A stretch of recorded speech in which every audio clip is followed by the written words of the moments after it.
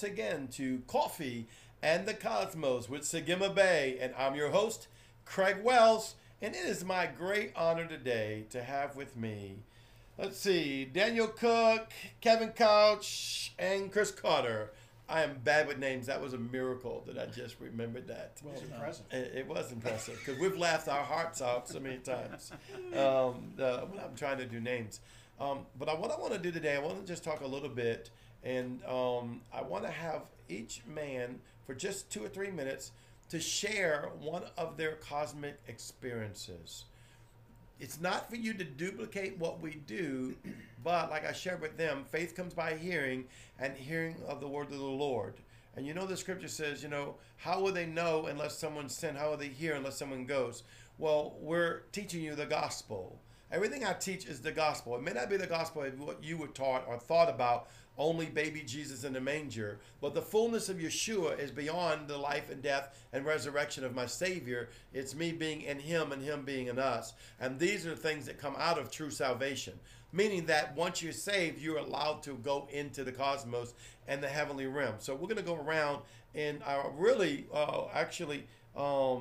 Kevin was the one just sharing with me about an experience he had, which I would love for him to go first, if that's okay, and begin to share with you exactly what you just shared with us. Okay, well, so I'm lying in bed one night, and this light was being shown in my eyes. And at first I thought it was my wife playing a prank on me or something, trying to get me to get up. And so I rose up out of bed. It was exactly 3:15 in the morning. And I looked over at her, and she's sound asleep.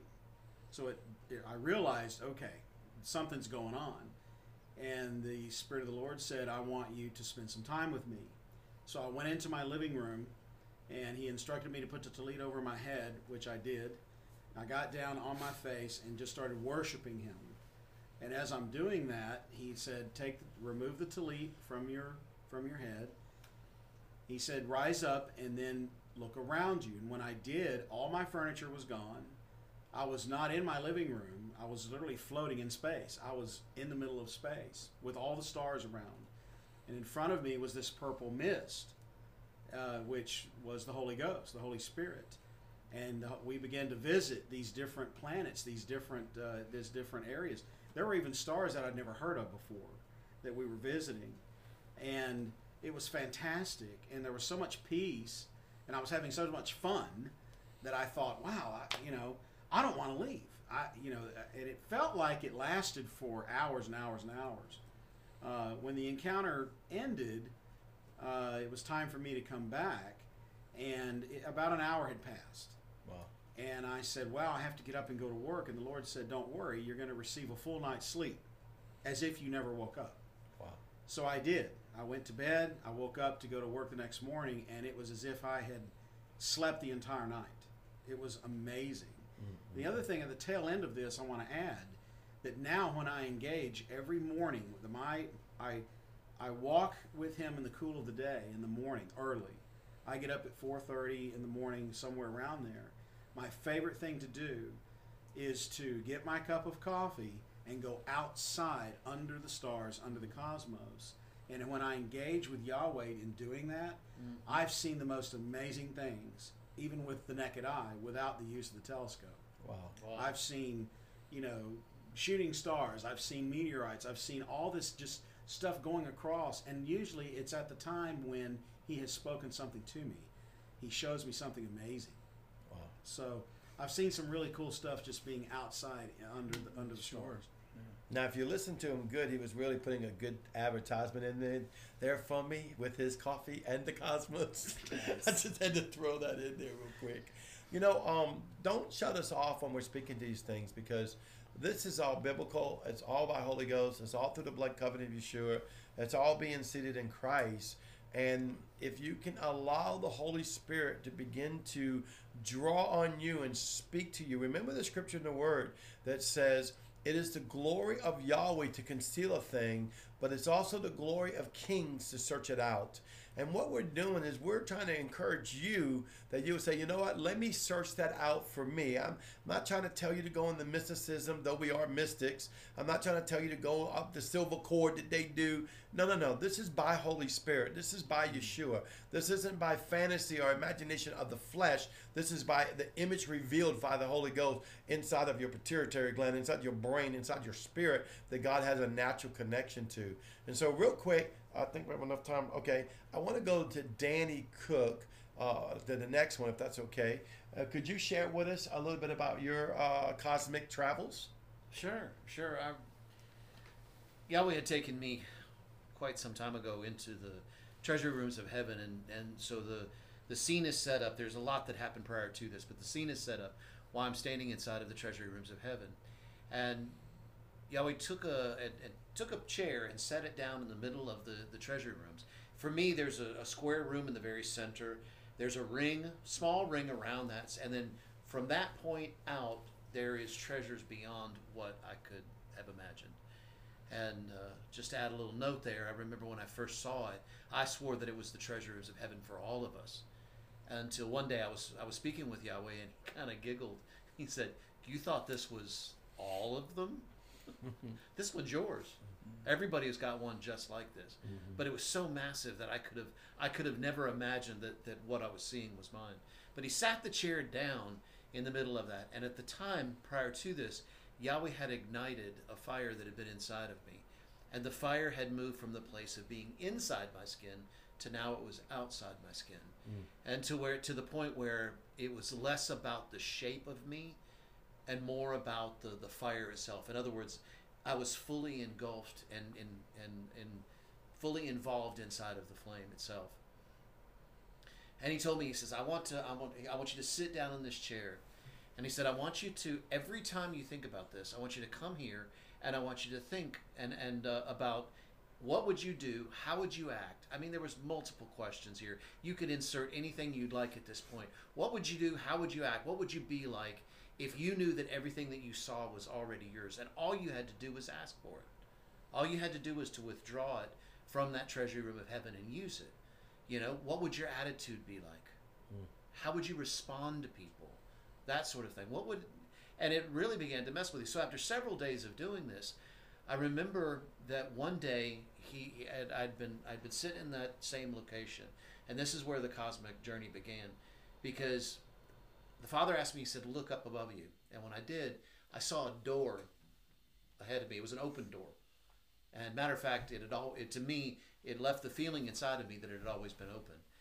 And I heard the Father say, I want you to go through that door.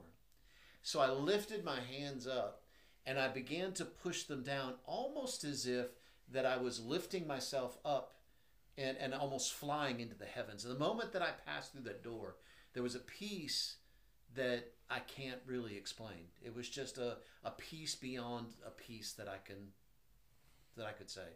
And once I had seen that, I began to see the stars. I began to see a lot of things in that place. But the biggest thing I felt was just the absolute peace. It wasn't until a few days later that I began to realize, and I looked again. Yahweh, a lot of times when Yahweh takes me and begins to show me things, one of the things that he does is he wants me to go back and revisit those same things. Because it's not just about seeing something. It's about finding out what that means. What does it mean to me? I need to dig into that. I want to know the details of this and not just go by the first thing that I see. And as I was meditating on that, I realized that what had happened was I had not flown up, but I had reached up, grabbed the jambs of the door, and pulled the door down to where I was. And so in that same place, I had been lifted up into the heavens and in the cosmos, but yet at the same time there was a pulling down of that door around me. And I knew from that moment on that there was a peace that I could live in and I could remain in, because I could trust what the Father was saying. That's good. Wow. That's good. That's Very awesome. good. That's awesome. Now I'd like to spend just a few minutes also asking Chris Carter some of the same experience of what some of your experiences that you'd like to share with us today. You bet.